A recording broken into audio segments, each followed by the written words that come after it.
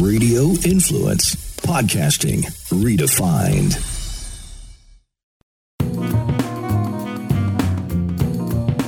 Hello, everybody. Welcome to another episode of the Uncorked Media Podcast. I'm your host, Tracy, and today I want to touch on a topic that has been really the center of conversation with a lot of my friends who work in social media and who are also influencers on Instagram. One of the big questions is, what makes people follow you on Instagram? So I wanted to kind of break down 5 different categories that I think are key to helping you really build your following. So the first one I want to talk about is your username. So if you're just starting out, you really want to look for something that is fun, catchy, unique, that really captures the point that you're trying to make across your social media platform. So I picked out a couple that I think are really fun, just to kind of give you an idea. I want to start with Tampa first, and these are some of my favorite hashtags, and I have to say their names are what really captivated me. And after following them, I've been lucky enough to get to know some of these people. So first of all, the girl with the whisk tattoo. Alicia Wolding is a wonderful person. I've actually met her several times and we've actually become quite friendly. She used to be the pastry chef at Dat's. She has since left to really pursue her own business. She is an incredibly talented baker, and Alicia has a whisk tattoo on her forearm. It really caught my eye when I saw a picture of her that Dat's had put out, and the whisk actually had whipped cream on it, and it looked kind of like she was licking the whipped cream right off the whisk. She is a very colorful person. Her hair is as bright as any rainbow you will ever see, and she just has the sweetest personality. So the name right there, the girl with the whisk tattoo, you always know who she is. Whenever you're out on the town and you see her at events, I mean, it's easy to spot her with her tattoo. Alicia's great, and I really hope to have her as a guest sometime. She's done a great job. She's actually been featured on Netflix. She's done some stuff with MTV. She's really a go-getter, and I really definitely recommend that you follow her because her content is just absolutely stunning. Another one is my friend Stephanie, who is Follow the Pink Mustang. Now, of course, Stephanie has a pink Mustang, and you're always sure to see her driving around through Tampa. Her and I go to a lot of events together, and she really likes to capture her pink Mustang in a lot of her photography. Stephanie is always driving around looking for the best places to eat in Tampa Bay, and just the name alone, you can't help but notice and want to follow her. Another one which I really like is Dose of Tampa. Now, this account is really interesting because I love how she picked the name Dose of Tampa. She's always doing things in Tampa, showcasing different restaurants, and just having the name Tampa in her username really captures a lot of people when they're searching for things to do in Tampa Bay. Brunch So Hard is another one that I really love. They're always featuring all the best places to have brunch in Tampa Bay. Their name just right there says it all. If you're looking for good brunch spots, you definitely want to give them a follow. And last but not least, Feed Me Tampa Bay is another one. I really like how they use the word feed me because that's kind of what you're looking for when you want to search for food in Tampa Bay. Now, just across the board, some other accounts that are not local to Tampa. Number one is Beer a Carb? Now, this girl is awesome. She has really colorful hair, and she's always featuring different beer brands that she's working with.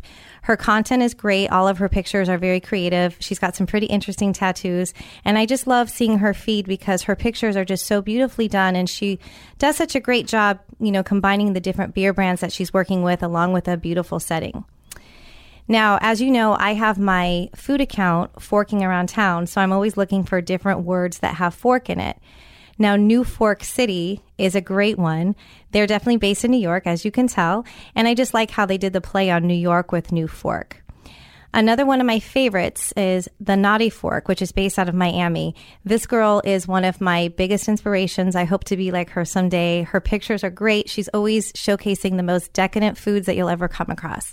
She travels all across the world. You're always sure to see her, whether it's in Australia or in Africa or just different cities in the United States.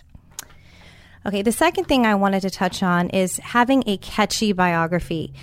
When people first look at your page on Instagram, they're going to read your biography to see who you are. I see people that don't have a description. I really don't want to follow them. I like to look for people who are honest. They state exactly what their page is about, and they get creative with different, emojis or just different wording that they use. So when you're creating your biography, really stop and think, what do I want to say? What do I want to express to people? Who do I want to follow me? That's your opportunity to really get people in the door right away. Now, the third topic is engagement. I've talked about this many times and I can't stress it enough. Engagement is so important, whether it's Instagram stories. I absolutely love when people comment on my stories. I feel like I'm connecting with them on another level. I like to go through and watch people's stories to kind of see live videos, see what they're doing, interact with them. And when they respond to me, it really, really makes my day. Resharing. I absolutely love when people reshare any of my content, and I do it quite often. If I see a picture of a food dish that I want to try, I'll share it in my stories, and I'll also mention that, you should definitely follow whoever the picture belongs to that I'm sharing. Commenting. A lot of people use automated programs to comment for engagement on Instagram, and I am so against this, and I just can't even tell you. There's so many reasons why you don't want to do that. When you comment on something, just be real. I don't like when people just put like a little heart, or they just write one word, or whenever you have those automated comments that say, looking good, nice pic, when it might just be a picture of a pizza or something like that. Take the time to really comment, read the caption of what the person is saying about their photo, and just be authentic. Also, leave more of a detailed comment. I think it's best to leave at least 3 words in your comment, if not more. Definitely do more than just an emoji. Really make that person know that you are actually reading what they have to say and that maybe your picture has left in some sort of an impact on you. Okay, the 4th topic is content. You always want to make sure that your content is clear and it really expresses your brand or your company, what you're trying to really showcase on social media. When you're taking photographs, always try to go with lighting, whether it's natural or if you have, certain filters you can use to really brighten up your pictures. Focus on the center topic that you're trying to showcase. Have a consistent theme. If you really like using filters, make sure you use the same ones for your photos. Try to keep everything kind of the same so that it has a nice flow to it. Make sure your colors are vibrant. Those are what really are going to capture people's attentions. Captions are another big thing on content. I have one of my favorite Instagram profiles in Tampa is Travel with Noelle. Noelle is such a creative person. Her photography is just absolutely stunning. I've actually had the chance to work with Noelle. I've seen her at several events. She's a great person. And not only is she creative and funny, I'm telling you right now, when you look at one of her pictures, it makes you want to lick your phone screen. Noelle has a certain thing that she does. She likes to take popular song titles and kind of use them in her caption. So I'm always laughing, whenever I read her stuff. I always want to go to her page because I want to see what she's doing. She does such an incredible job, and Tampa Bay is incredibly blessed to have Travel with Noelle in our city.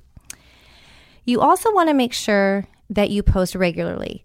Now, a lot of people will post once a week, once every other week. I think you should post at least 2 times a day. Check your times to see when you get the most traffic. So whether it's 9 o'clock in the morning or noon or between 5 and 6, try to stick to those times and keep posting at those times to make sure that you're reaching the amount of people that you want to reach. And finally, proper use of hashtags. Now, there are some things about hashtags I wanted to touch on, and I've talked about this before. Instagram will allow you to use up to 30 hashtags per post. I used to be one of those people that would use all 30, and lately I've kind of stopped. I'm kind of staying more in the middle and sticking to about 15. I just feel that sometimes when you junk up your caption with all of these hashtags, it kind of looks like, it looks a little messy to me. And I know it's hard with Instagram because it doesn't allow you to do the proper spacing and everything. So pick at least 5 to 6 hashtags that really define your brand that you will use with every single post that you create. And then there are 2 ways you can do this. When you post your caption, use your 5 or 6 hashtags. You can use the method where you hit return. You have to put a little slash, and then you can use the 5 to 10 little dots to create spaces. Then you can continue with the rest of your hashtags there. Another method that I've been using a little bit more lately is that of using your comment space to place your hashtags. So just use your, up to 5 hashtags in your caption. Post your picture, go back to your comment, and then you can put in the rest. Make sure that the hashtags are clear and that they apply to the picture that you're posting. If you're posting a travel picture in Paris, for example, you would want to use those geotags such as Paris and perhaps the city that you're in, and then whatever the picture is about. If it's about food or if it's about travel, that's going to ensure that you're going to get the maximum exposure for your post. So those are my top 5 topics for you to think about when you're trying to get more followers on Instagram. If you have any other feedback on this, I would love to hear from you. You can follow me on Instagram at Uncorked Media Group, or you can send me an email, tracy@theuncorkedmediagroup.com. Don't forget that a new episode comes out every Monday on radioinfluence.com. You can also find my podcast on Apple iTunes, Stitcher, TuneIn, and Google Play. Have a wonderful week, everybody, and I look forward to speaking with you again next week. Ciao.